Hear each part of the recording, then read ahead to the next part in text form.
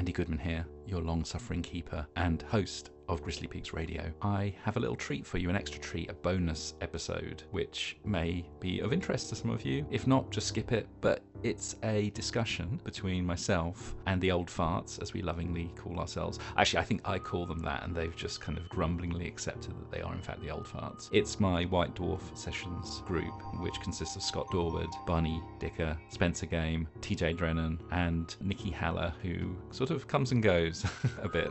As I'm recording this about a year on from the actual recording, we have long finished this scenario, and what you're going to hear over the next hour is the genesis of that scenario. It was largely an improvised scenario, improvised campaign, very much driven by the characters that the gang came up with, and I think it's one of the best things we've ever done. Yes, it's not a Chaosium product, you won't find a printed version of it anywhere, but I think there's some very fun stuff that happens. What you'll hear is my attempt to corral the group into really leaning into making a horror game, a genuine horror game, where we tried to make it as serious and as frightening as possible. I don't know whether we achieved that, but I think we did some really interesting stuff. I believe we had a little after-game discussion at the end of the season, so watch out for that as well. But strap in and listen to an hour of some of the greatest minds in gaming and me talk about our new game. So yeah, hi everyone. Hello.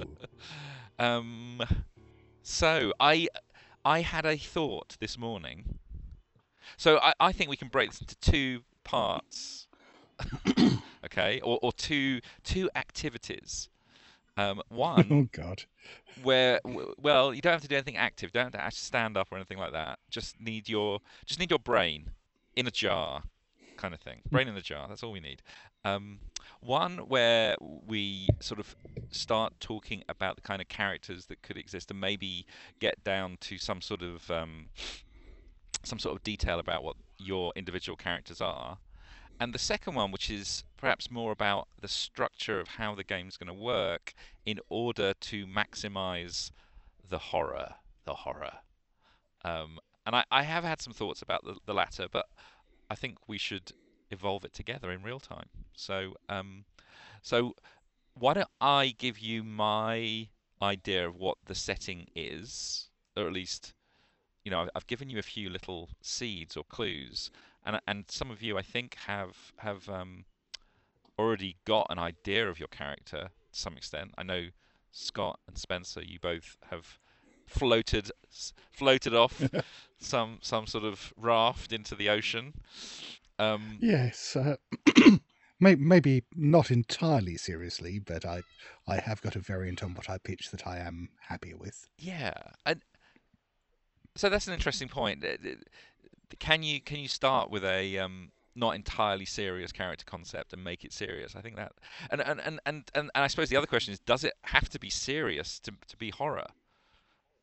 That's a bigger question. Well, no. I mean, as I necessarily. argued when we were talking, I think it's almost impossible to keep comedy out of horror just because they're so closely intertwined. But certainly, aiming to keep it as serious as possible is a damn good start if you're going to try to avoid it becoming too farcical. As I said before, I think that the Scottish podcast is a good example of that. I think that manages to keep the horror very. The horror remains serious, despite of the comicness of the characters involved. Yeah, that is a good example, actually. And having listened to a lot of Clark Ashton Smith recently, and listened, I'm now sort of almost all the way through his short story collections. He actually has a lot of. I think he's mainly a horror writer, really. Like whatever genre he's writing in, it's always got this sort of horribleness to it, this horror, and yet they're also very funny as well, in a kind of grim sort of way. So, yeah, but the Scottish podcast is interesting because the characters are by nature comic, but then horrible things happen to them, and then they react to it, like with in a relatively realistic way, let's say, fear, and they can. I think that the comedy is very natural as well. They're believable characters. Mm, Do you know what I mean? Who are naturally funny. yeah. But I think there are a couple of different ways that can work in horror. One is you can have comedy that undermines the horror, and you know diffuses tense situations, and at the points you're supposed to be scared, you laugh instead. And that's usually something that happens accidentally, but I mean it's sometimes done deliberately. But I'd say that most horror comedies, and you know a Scottish podcast is a good example, use use comedy as a way of accentuating the horror. That you do need these variations in tone and pitch, because if you just go all out grim or all out tense for too long, you become desensitized, you become inured to it. But by having the occasional release of laughter, that allows you to build up the tension again. It becomes overwrought. It becomes overwrought if you try and be scary all the time. It becomes actually ineffective.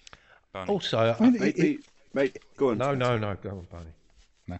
Made me think of the first segment of Lost Highway with Bill Pullman as the saxophonist, and he's got this really dark house, and he's married to Patricia Arquette, and he's convinced that she's cheating on him, and it's all really somber. But the police turn up, and they're idiots, and you know that's a comical element in it.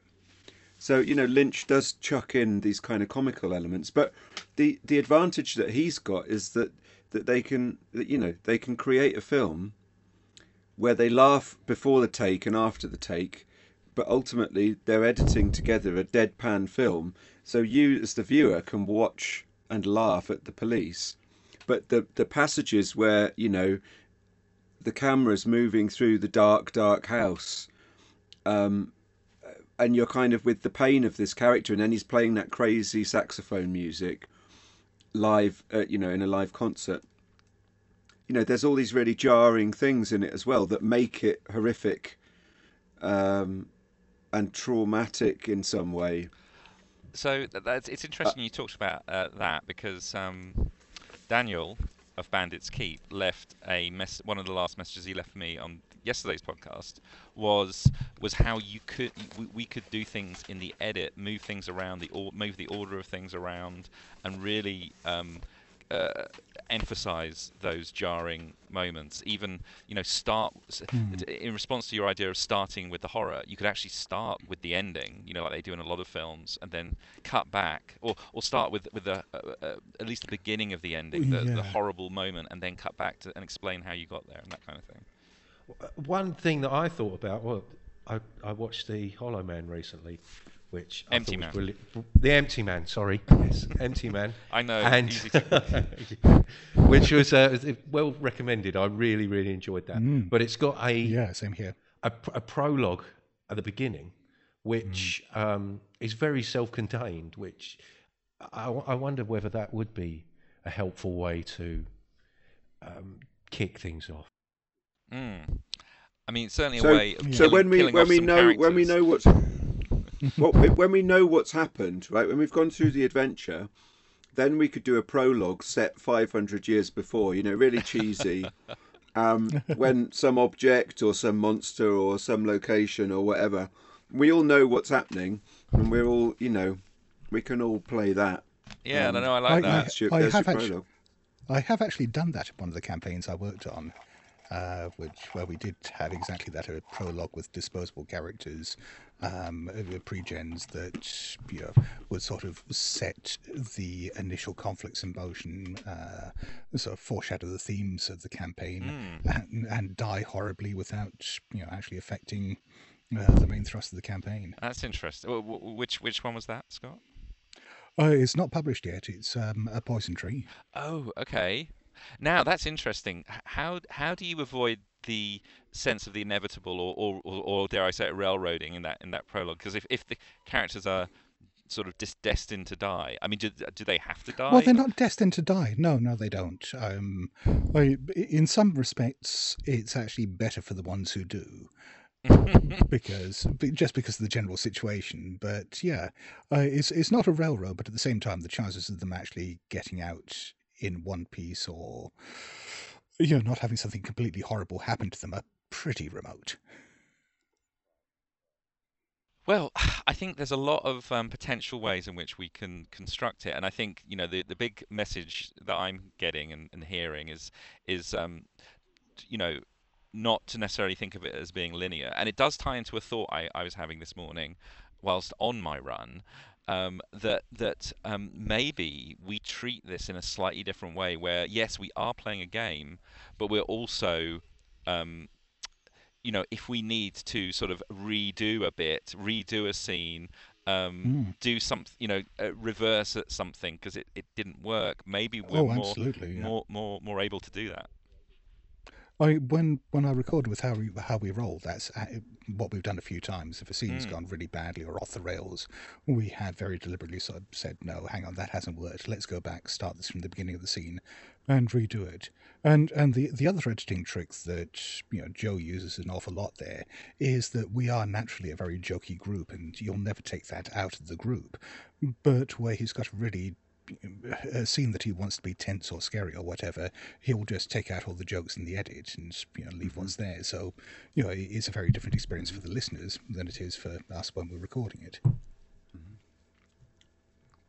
Yeah, and that led on to another thought, which is one thing that I think could work or might not. I don't know. Let's see how it goes. Is that as much as possible, the players should do everything in dialogue. I was thinking, like not description, not describing what they do. Just say what the character's saying. Speak as the character. Thinking. Yes. Speak as the character, which we do a lot of anyway. But really go for that, because then it becomes I've just got the kettle on. Do you want a cup of tea? Would you mind Take a standing seat there still for a moment while I shoot you? Do you know what this is? I guess there are some flaws in this concept, or possibly some, but it's almost like if you think about a horror drama, you wouldn't have the characters narrating what they're doing, would you? The characters in the play would be just doing their lines, and then maybe if there's a narrator I'm trying to think of. Is this another opportunity for you to basically tell us what the fuck we're doing? But I have to. I mean, if you want that effect, I mean, what some podcasts do, actual play podcasts, they cut out the game mechanics for that reason, so that you do have the narration and the dialogue, but you don't have all the dice rolls and me saying, oh yeah, okay, well, this is what I'm going to try doing. Let's roll and see what happens. Yeah. So it comes out sounding a lot more like an audio drama, and you can put sound effects and narration in afterwards. I reckon if you're doing that, you might as well just do an audio drama. But that's true. That's true. Yeah, because I was thinking, are we trying to shit each other up and ourselves, or are we just trying to shit the listener up? Well, I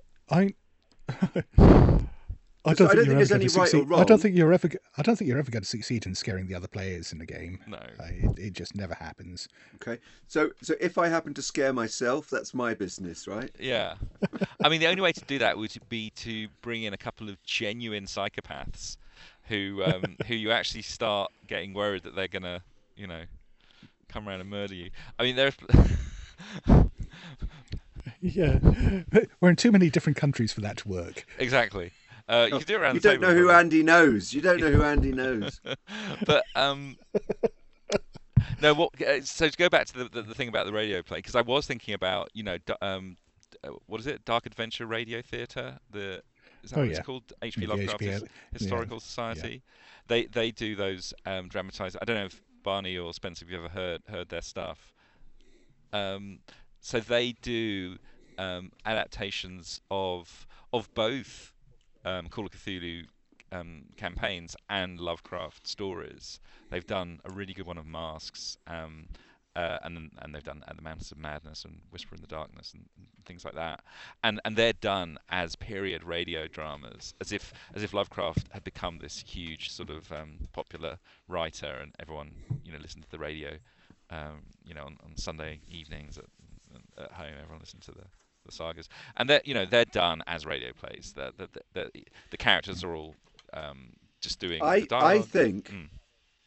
I think, following on from what you've said, Scott, and what you've said before, Andy, I think we've got to make the dice rolls really count. I think they've got to be part of the suspense. So precisely not taking them out, and things have got to really hinge on what the role's going to be. And normally, of course, that's like, it's a fumble. Yeah.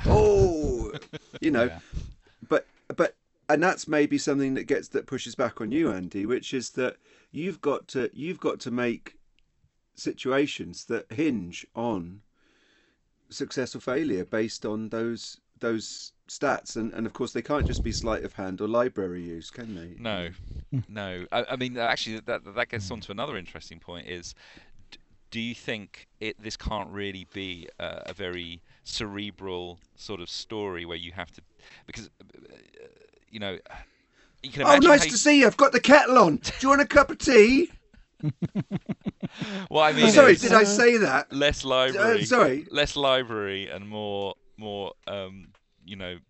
dark basement. No, it's like don't send us to the library to take someone's fucking overdue books back. Yes. Like, okay. Make it count. Make it count. No, Yeah. I think you're right. Mm. And I think you can have really creepy scenes set in libraries, and and I think with Call of Cthulhu you can always heighten stuff with pushed rolls as well. So if you do have people poking around in the library, maybe they're doing it close to closing time, and there's only a couple of staff left. They're beginning to turn the lights out. You're racing against time to find the book you want. You fail your first roll, and it's sort of, okay, well, I'm going to go into the dark stacks and really kind of look around the areas I haven't, well away from all the staff. And if you fail that one, then maybe that's where the cultists are waiting for you, or something like that. Yeah, we actually had a really horrific scene in a library in one of the Berlin games where the librarian turns into this horrific mutated form. She's possessed by the demon Grossman in that story. He goes around possessing people. So yeah, what started off as just a very dull bit of investigation ended up with a sort of scene from The Evil Dead. So it's pretty good. Nice. Yeah. Always chop your librarians up into pieces is the lesson that they took away from that. Always make sure you chop them up into very small pieces. I think as long as you file the pieces alphabetically afterwards. Following Dewey. I think as well, splitting the party is really good, because then you can cross-cut in the edits, and you can really leave on a, you can go somewhere else at a really good moment and switch it back, and then the revelations come separately, and I'm always banging on about it, but this kind of idea that all of the players walk around like an amorphous fucking cloud. Yeah, I just think, because we're all together now, anyway, we're all bunched up, so there's no problem with people going off and doing different things, and in a way you do that frequently anyway, Andy. You kind of often move round us, some sessions more than others, but I think there's a couple of reasons why that bunching together happens. One, I think it's a bit of a hangover from D&D, which you can't really, role-playing games all have that DNA in them somewhere. But secondly, it's like you don't really want to leave someone out of half the session, do you? Just sitting there not doing anything. But you don't. But you treat them like rounds. Treat them like rounds, Andy. Yeah. You just do it. You just keep it real quick, and you're cross-cutting in the game. Yeah, You don't well, have it's not to. just that. It's not just that, but if you try to leave it on mini cliffhangers every time you cross cut, and so I mean, even if it's just a small thing, like you're in the library, you haven't managed to find the library, and you hear a sound coming from the office, so you go over, you open the door and investigate. The door creaks open. You cut to the next person before they see whoever or whatever is in the room. I mean, it might just be the librarian making a cup of tea, but there is that moment of uncertainty. Yeah, and that's very much what a convention from horror movies where there's a lot of false whatever tension, tension. Well, just rising tension with and it isn't anything, and it's just Yeah. without the payoff. So yeah, that's good. Yes, I like that. I like that. And Now, the other go on. possibility. Oh, sorry. No, I go on. was about to say the other possibility is if you got someone who is separated from the group for an extended period of time. I mean, this is something I've done a few times with How We Roll. Is just have a one-on-one episode with that character, Exactly. and those can be absolutely fucking terrifying. Now, with party play, because you're shifting the spotlight around and everyone gets a chance to kind of discharge energy through each other, you don't get that. But the intimacy in a horror game of one-on-one play is a whole different thing. Because you're never out of the spotlight. You never get an escape. And Sorry, the rest of the team won't know what's transpired. Yeah. So you can kind of as the GM, you've got a great opportunity to kind of manipulate things. I'm totally up for doing stuff like that. I'm totally up for sitting out of a game, doing a one-on-one game. I don't mind. That's great. It was something that I was definitely thinking about. I discussed it a little bit with Daniel, like back and forth in some messages, because and as you know, obviously I did that little pickup scene with Nikki, but it wasn't a horror. It wasn't a horror scene. It was just a sort of coda. But yeah, that's a really good point. You can intensify the horror a lot more. Oh yeah. But Andy, as you've been talking about in the podcast, we're all playing different games. So Oh dear. What side of the fence do you sit on then, Barney? Go on. Your defense of where the GM is playing a different game to the players is fucking bullshit. I'm with Joe. But you're talking absolute shit. But whatever you like. I have my defenders. I'll have you know. Yeah. I have my defenders. Yeah. But yeah, no, because I was thinking, either one-on-ones or maybe we split the party. Then you do a like 2 and 2. Yeah, you could definitely do that. Yeah. Because yeah, I guess in a sense, what I'm saying is that in this particular game, the game is subordinate to trying to create the most horrifying output. So whatever we sort of need to do around that with me is okay, as long as it's okay with you guys. I guess we need to establish what we aren't willing to do. What are you not willing to do? Yeah. If our characters die, then we create a new character and bring it back next time. Introduce that into the next session, right? So I don't think we should be trying to hold on to our characters particularly. Yes. Yeah. Yes. I think that's right. There's always there's always An attachment thing, like investiture. No. There's always a tendency, I was going to say, to try not to kill off a character at the beginning of a session. From my point of view, as a GM, I do try and kind of go a bit easy because what you don't want is someone to have their character die in the first 10 minutes, and then be literally first 10 minutes. Yeah, but I have with an actual play recently. I didn't mean to, but I did kill off a character in the first session of an ongoing campaign, right? Just because, because that's the way then... things worked out. They just handed one of the NPCs to the player and said, "Oh, play this for the rest of the session." Of course. Yeah, that worked out. But yeah, I know. The good thing about it is, ever since then, the other players have been really nervous because it's just felt like, oh fuck, we can die at any time. Exactly. That's the classic GM trick: kill someone off early, just to put the wind up them. All right. Well, enough sort of general theorizing, I suppose. So the setting then, as you know, the setting is going to be, um, I would say, okay. So there's several nuances to it, but it's going to be the southern Spain. Either now again, haven't decided yet, and maybe we can decide together.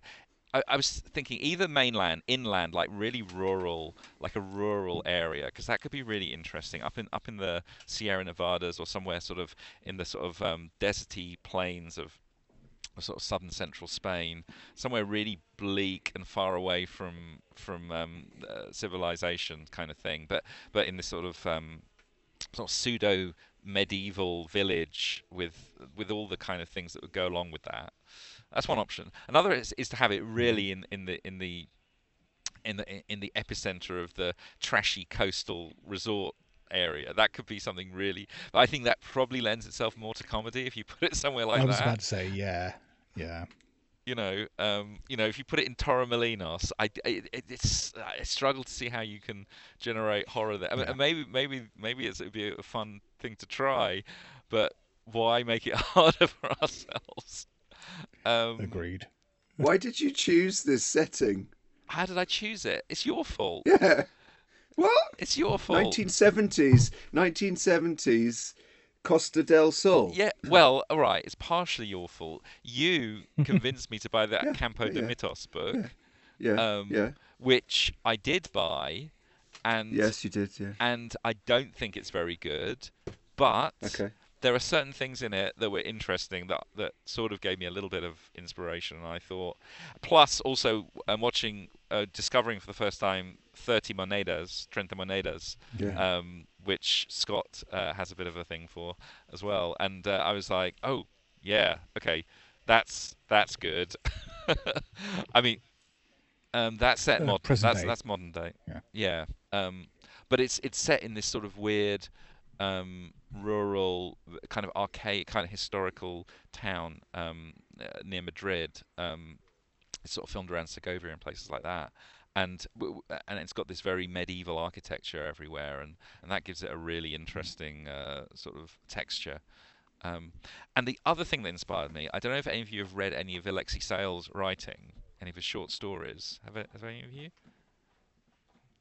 No. The Dog Catcher, yeah. The one set in the Spanish village. Oh no, not. It's from that collection. So that there's or maybe it's in Barcelona Plates. It's in his collection, Barcelona Plates. There's a story there, a really horrible story set in this little Spanish hill village, and it's just stuck with me ever since I read it. He's quite a good horror writer, actually. Um, Yeah. um, Yeah, and comedians often are. yeah, so Spain is actually quite a sinister place in a lot of ways, and I think because it's got this blood-soaked history going back hundreds, if not thousands of years. It's got this weird kind of melange of cultures as well, from sort of the very strong Catholic and the sort of more earthy, I guess you could call it flamenco culture, and the Moorish influence in southern Spain. It's got a lot of really interesting, and the mythology is pretty weird as well, as I'm discovering from having read that Campo de Mitos book. Um, so yeah, that's why, Barney. Okay. And Good. I don't know. It seems like also the least likely setting and time period for a Call of Cthulhu adventure. So so so then the other option is to set it on an island, right? On a Mediterranean island. Um, because I was thinking then you've got this you know magnifying effect. One, you're trapped in a way, and two, it's a small location, and it's probably cut off from communication, it could easily be cut off from communication.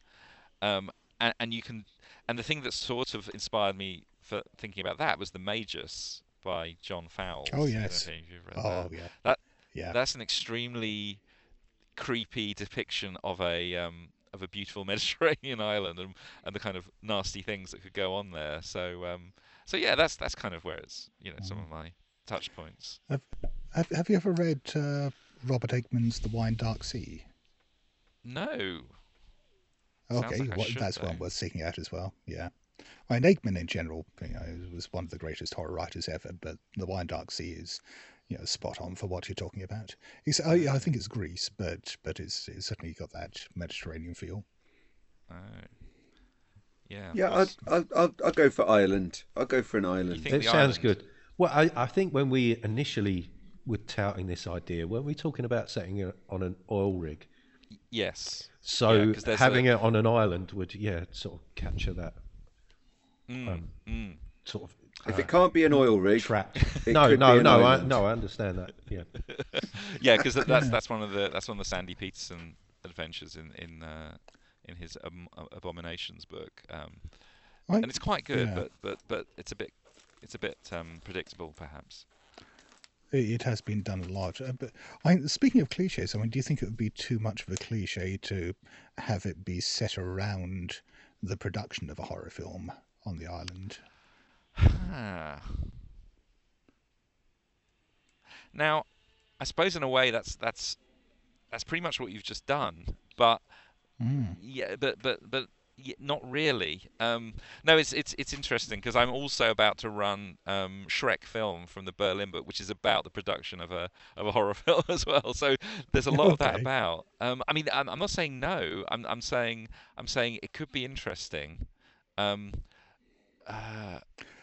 but I think Because go on. yeah, I mean, there were an awful lot of kind of weird, things going on with Spanish and European cinema in general at the time, and location shoots, and plus there were British filmmakers going over shooting stuff at the time, and so I mean it sort of gives a chance for all those pieces to come together. But on the other hand, if it's too similar to all the other stuff we're doing, then we can come up with something else. Yeah, no, I What do about like it. what about a theatre production? A theatre production, Shakespeare on the Beach. Yeah, well, production of The Tempest, yeah, Oh, on a desert island. oh, yeah. I'm really not up on my Shakespeare enough to do that. You don't need to read or see The Tempest, True. True. which is pretty self-contained. Yeah. No, I mean I do know The Tempest. I have read it when I was very 40 years ago, 35 years ago probably. No, that's interesting. Um, So I think So I think the island is good because you can actually bring in a couple of the elements that would be in the other locations. So you can have the isolated village up on a hill kind of thing, the whitewashed village pueblo with do you want to come and say hello? Come on, wave. Hello. They're saying hello. All right, that's enough. All right. dear. So yeah, Oh, no, I told. How much sofa have you got? It's What the fuck is that? it's an outdoor sofa. It is a very long. No, What? it was left here by the last owners. They I'm just not left it here. surprised. Yeah, it's not the sort of thing. No, it comes You in wouldn't want to pieces. move that. Yeah, no, it comes in pieces. You don't have to. Anyway, so yeah, so I like the white painted hill village, the donkeys carrying wicker panniers full of fish up from the sea and that kind of thing. The old crumbling church. You can have all of that stuff on the island. Are you Barney? It's cliche. going on, It's Barney? fine. It's cliche. Is it 1979 Why? 76, wasn't it? or 71? Like 70 is 71. It's early like closer 70s. to that rustic. Okay, it's the early. Okay, good. No, honestly, that stuff still goes on. I mean, honestly, it still goes on. It's Amelia's now part of the. Yeah. Yeah. Look at that donkey. I don't think donkeys can carry that much weight. There must be something strange going on with that donkey. That donkey's got 2 extra legs. There's definitely something going on. Oh, it's just an old woman pulling it. Thank God for that. That old woman's got too many legs. you can have the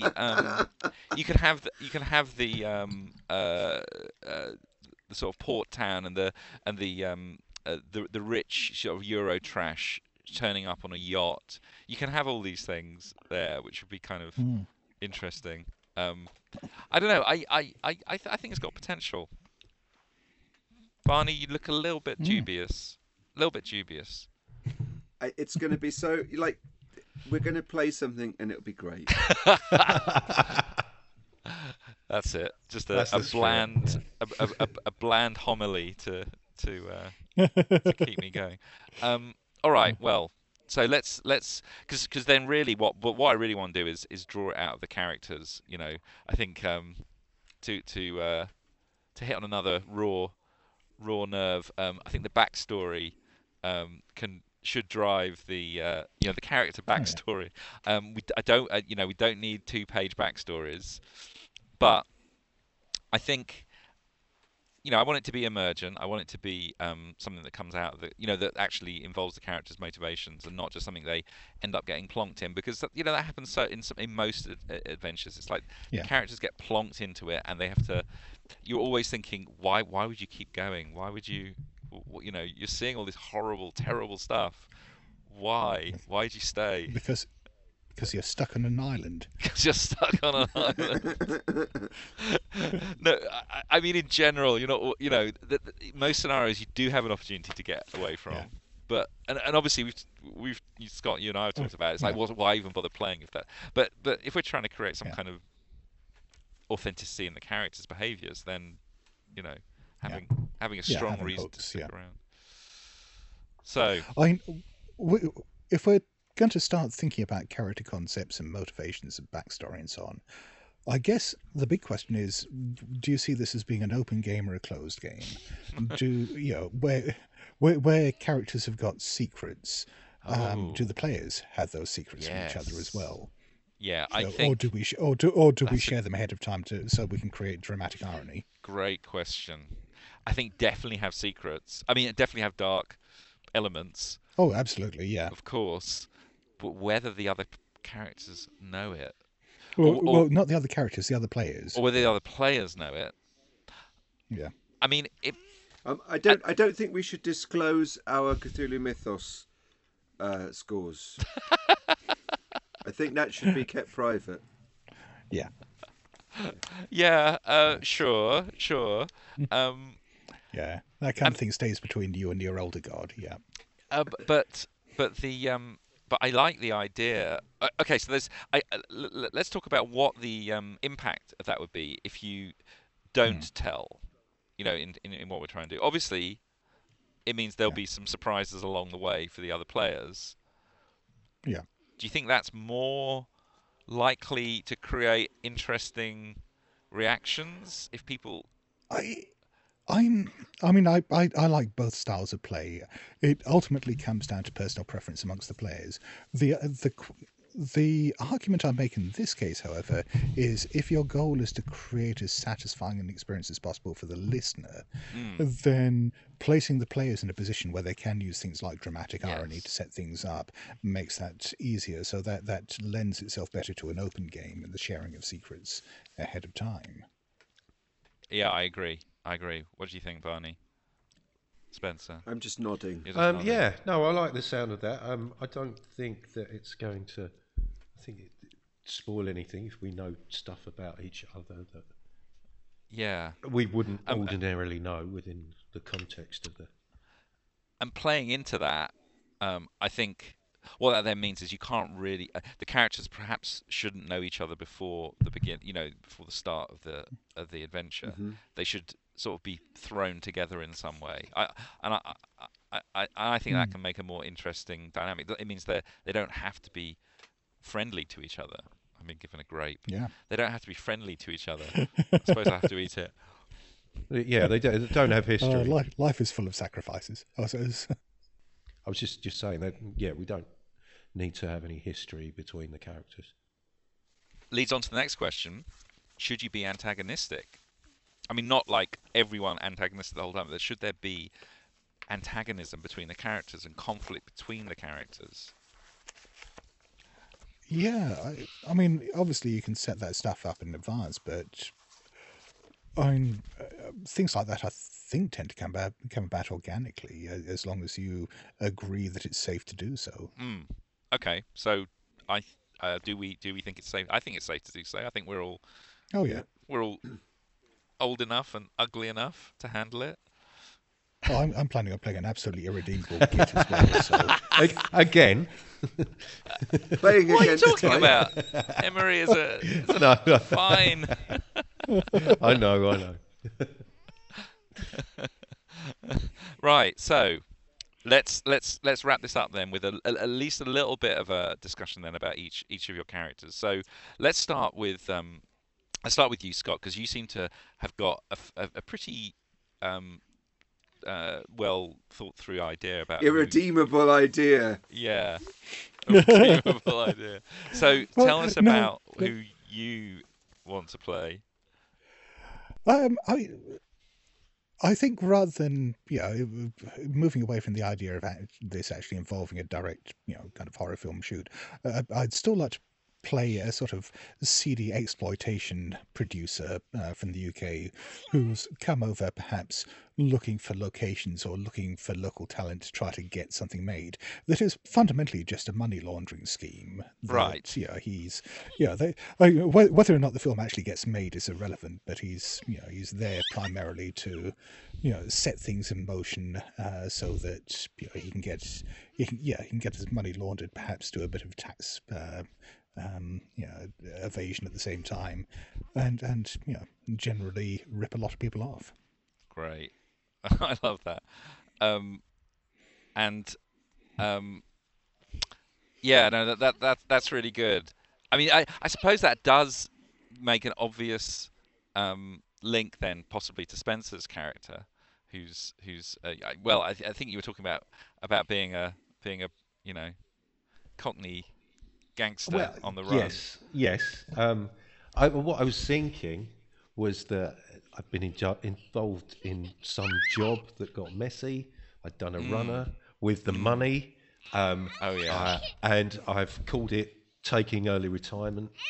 I've managed to buy a plot of land on this island Oh. in Nice. order to build my dream villa, but I've been sold a bit of a duffer, perhaps, and that I'm Oh right, you trying to make the best of it. I've kind of I made like my that. bed, and I've got to lie. So in it, you've 'cause you've sort of been ripped off by the by the local some old duffer who you thought was well, gonna. yes, I've not gone through the lawful means to acquire the land, and I've not, I don't understand how the law works. I wouldn't have looked into that. No, that's great. No, I like that. I think that's And, really yeah. fun.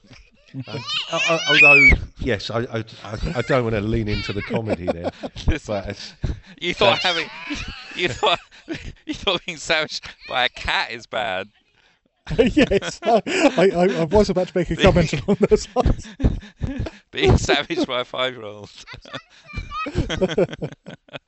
Anyway, so yes, I'm picturing a kind of a disgruntled character who's determined to see his dream realised, but he's now I know we it's- immediately talked about not there being not any linkage between the characters, but I think there could be an obvious linkage between your character and Scott's character, with maybe knowing or at least knowing some of the same people, and maybe bringing some unwanted attention to your just randomly turns up and you have some mutual acquaintances, and of course that could create some interesting. Well, this is it. I'm in hiding. I don't want to be. Exactly. Certainly don't want to be Exactly. caught on film.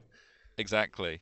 And you're going to be bringing the financiers in at some point, Scott. Oh yeah, who I'm sure are a bunch of white boys from the East End. Exactly.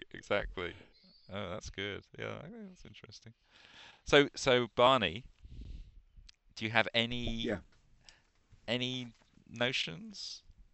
Yeah. I think I've made a slight revision to my idea that I talked about before. I think I'd like to play a carpenter who Carpenter. actually a carpenter who actually his real passion is art, is painting and poetry, and doesn't like to share, doesn't like to show it to people. So it's very secret. But to make money, to make enough money, does carpentry jobs for people on the island. Okay, so have they? So they're a expat, yeah, as well. British or another country, or are they Spanish? I mean, well, I've been thinking, just to keep it serious, I think I should stick to my own voice. Right. Yes. Just to Yeah. So if that makes us all expats, then Yeah. I mean, it's fine. No, it's good. In fact. Now I'll let you do all of the Spanish voices. I'll yeah. No, weirdly, I'm not very good at doing Spanish accents, given that I lived there for 5 years. But but so what? So I think that character almost could be a bit of a sort of aging hippie as well. Yeah, I think there's a bit of that. There's something a bit of that going on. Yeah. Because there was a big exodus to the islands during the 60s. Yeah. Yeah. Yeah, probably not that aging if this is the early 70s. That's true. That's true. Well, but yeah. Well, maybe yeah. So, and it's quite plausible that I've done or I'm doing some work for Spencer on his. Yes. Oh, yeah. I was thinking that. Yeah, maybe a nice after his staircase roof, or something. Well, after his roof collapsed on the second day that he was there, second night he was there. Yeah, well, as you can see, he woke up in the cellar. Yeah, he went to bed on the second floor and woke up in the cellar. I thought we weren't doing. We're Carry not. On abroad. And I'll come round. Ooh. So I think we've somehow already got some pretty interesting dynamics going on there already, just with the three of you. TJ's just sent a message that he's going to join in 10 minutes, but I think we're actually done. I think we're done because I don't think I can keep my daughter restrained with one arm for much longer. She's basically a 5-year-old girl version of the Tasmanian Devil from. Oh yeah, I've got one of those. The Bugs, yeah. but you know what they're like. So I think, even though that wasn't very long, that character bit, I think there's already tons of stuff that could come out of that. Really interesting. How many? Final question. How many sessions do you think we should aim for? Open question. I was kind of maybe thinking 4 to 6, but I don't know why. Just 5 to 10. 5 to 10. You know me too well. Because initially I was thinking, let's do 3, but then 3 will become 5 or 6. What I suggest then is that you aim for a smaller number of sessions than you think it'll actually be. Yes, absolutely. But in general, my experience is that if you're going for something that is going to try to be genuinely frightening, then shorter is better. Yeah, definitely. Definitely. How many sessions was the Bralum Alluvial Plains game? Was that 6? Was about 6, 7? Yeah. 6 or 7. Yeah. And they were a bit longer. They were like 3 hours as well, weren't they? Most of them. I suppose they were. But that was kind of going to one place and sussing out the lay of the land, and that kept kept going. So I mean, I guess after the first session or two, then we have a sense of tempo and how fucking serious we can be. Yeah, I mean, it might all collapse. That is true. I mean, regardless of how dodgy carpentry. Yeah. Leave me alone. I mean, look. I'm sawing. Here's the other thing. If we don't manage to keep that serious tone, I don't think we just jettison it. I think there's Yeah. I'm already seeing enough fun here to actually have quite an interesting game, regardless. But I would like to give it a good, serious go.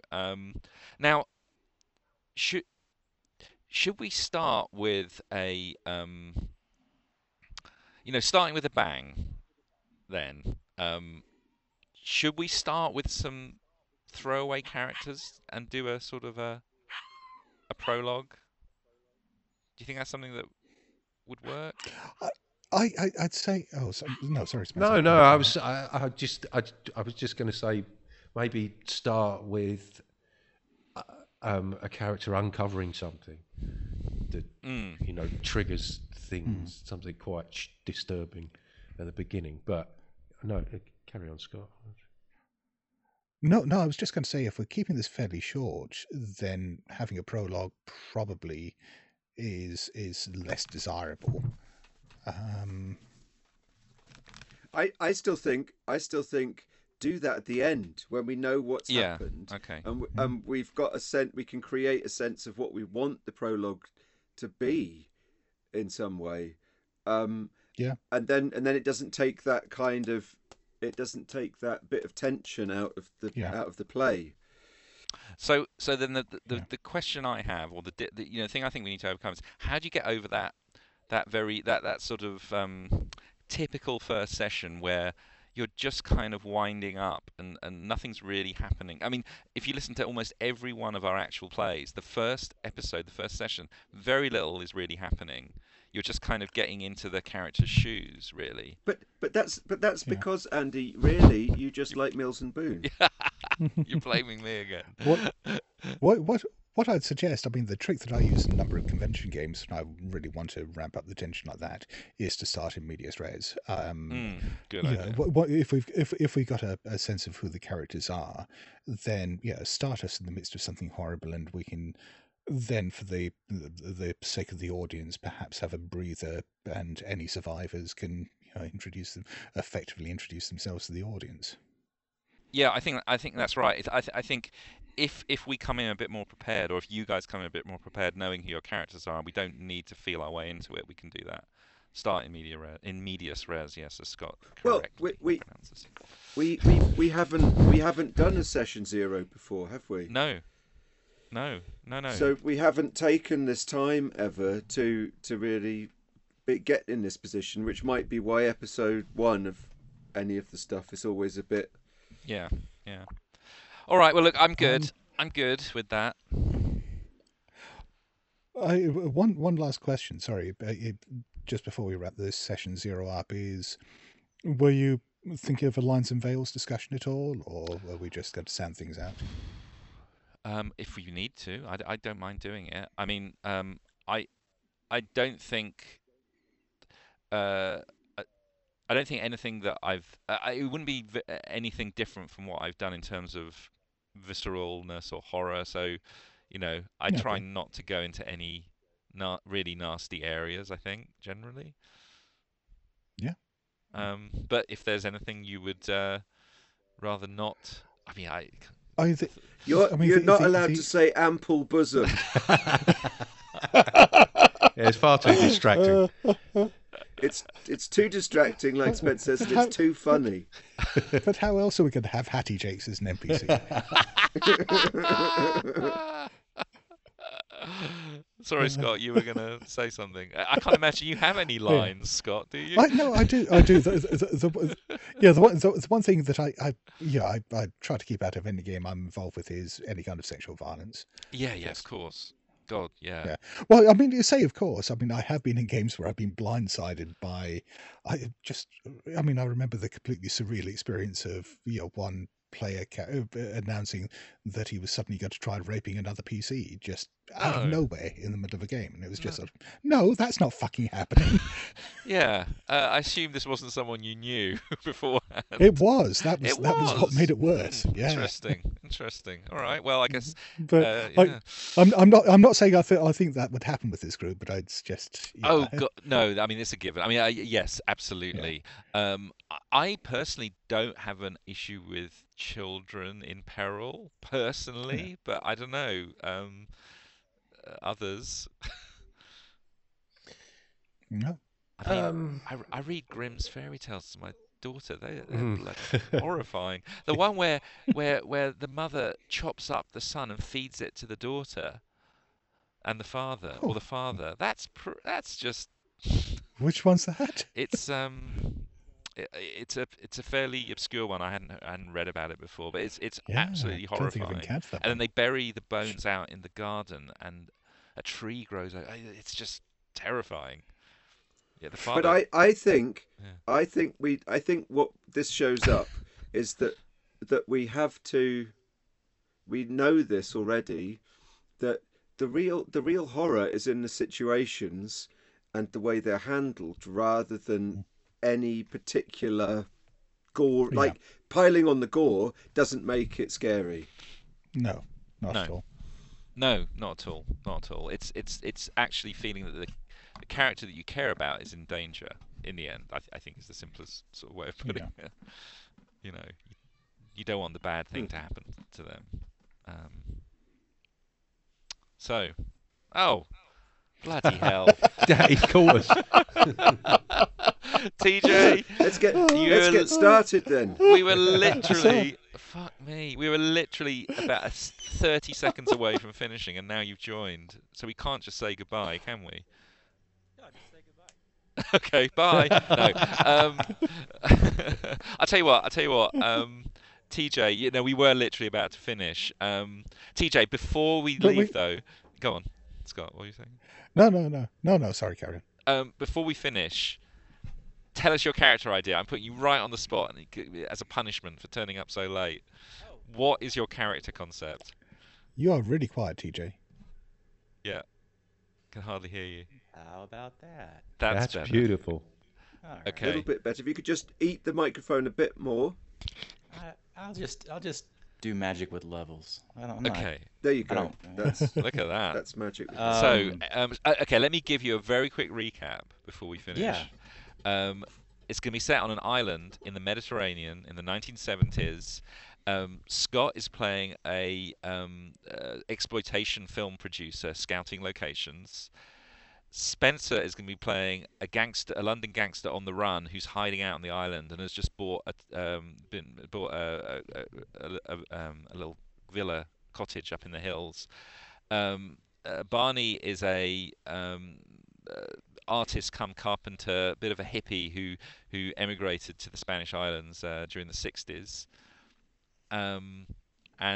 That's pretty much all we've got. So What year is this?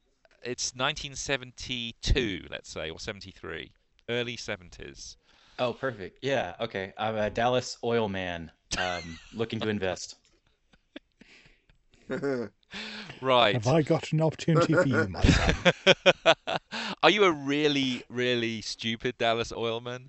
Because there's no oil in the Mediterranean as far as I know, but No. I'm looking to invest No, my it's supposed oil to be money oil in money, yeah. films. I He's see. old I money. see. He's old oily money. I see your oil money. Oh, okay. Right. Interesting. That's sort of okay. That could be interesting. What we didn't necessarily need is connection between the characters. So it doesn't have to be investing in the film. I think. Just in anything. I may want to buy a hotel. I'm gonna have credit rating. Right. Okay. All right. That's interesting. Real fish out of water, then. Literally. Oh, I mean, Yes. from Dallas to the Mediterranean. Well, my snakeskin boots will come in handy. 10-gallon hat and snakeskin boots. Is that the? Oh, absolutely. Is that the look? All right. Now Yeah. remember, White I suit. don't know if you remember, TJ. we're trying to keep this one scary and not do comedy. So I mean, Oh, yes. then you're out. You're fucked. You're out the game. You're out the game. I quit. I'll tweak him a little bit then. We'll keep the same aesthetic, but Yeah, but not too broad. Could you be? yeah, Larry be, Hagman's a bit creepy. Isn't he? yeah. Dallas, Could you be? Could you be? Could you have car money from cars? From selling cars? I don't know. Like be a Ford. Be a Ford or a Chrysler, and so you would have experienced different trade shows, and Come to an island without any decent roads on it. yeah, he's had. Have he's had enough. Has TJ dropped out? Are you still there? I'm here. Oh, you're still I'm there. contemplating. So Just to gobsmacked. add a couple of things. Because I love I'd love the contrast. I think you should be on this very expensive yacht that's kind of moored in the harbour. I mean, also you've got a lot of money. You've got a yacht. You've got your staff with you. What do you think? Yeah. I've just got to make sure, I'll do a realistic Dallas accent instead of, that Dallas accent. So I think you should be a very powerful person in many ways. I think the character should be very powerful. Yeah, and then we'll get very quickly shown how little that power's worth in the realm of the mythos. Yeah, definitely. Now, because actually, now I'm thinking about it, Hamp wasn't actually a comedy character at all, really, by your standards. Yeah, maybe not. I don't think know. he was pretty serious. He was a pretty serious character, I thought, compared to. I don't think any of the characters were really comedy characters. Well, Rita, maybe a little. Oh yeah, sorry, except Rita. Yeah. So what I would say is, I think what would be an interesting character study for you is Brian Cox's character in Succession. Oh God, yes. Oh, interesting. I'm not familiar with this, but I like Brian Cox a lot. He is amazing in that. He's utterly terrifying, actually. Okay, so you just gave me homework? Yeah, there's a bit of homework. Watch a bit. Gladly. Yeah. He's basically playing Rupert Murdoch, except Scottish. Yeah. Okay. Well, American Scottish. I mean, he's got an American accent, which is. But he's. But he wears is a kilt. canonically from Dundee. Yes, he is. And he is one of the most terrifying characters on TV. I think actually, he's just, you get scared just watching him. A film or a show? It's a TV show. It's a lot of homework. HBO. Okay. It's on HBO, but I'm sure you can find clips of it or bits. But the bit where so I think the key moment is where he's humiliating his sons and son-in-laws by making them grovel around on the floor like wild boars. It's called Boar on the Floor. Just check out Boar on the Floor, and he is just horrifying in that scene. Okay. Yeah. Anyway, there's your homework. Yeah. All right. Literally, we were about to say goodbye. So I think we've got something. I actually think amazingly we've got something here. I don't know. What do you think, guys? I think there's nothing amazing about it. It was inevitable we were going to have something great. Yeah. It's a fucking role-playing game where you invent characters. But I think there's a very interesting seed of an idea here. I've no idea yet what any of the mythos stuff would be related to this. Can I play a dwarf? You can be, if you want. I mean, not a gold-sniffing dwarf, but. Why not? Why? What's wrong with gold sniffing? Are you wearing a red hooded raincoat? I got a warhammer. I got a fucking warhammer. Oh, but I could get. No wonder your carpentry's so shit if your hammer's that big. Exactly. Yeah. You keep smashing the wood to pieces when you're trying to hammer the nails in.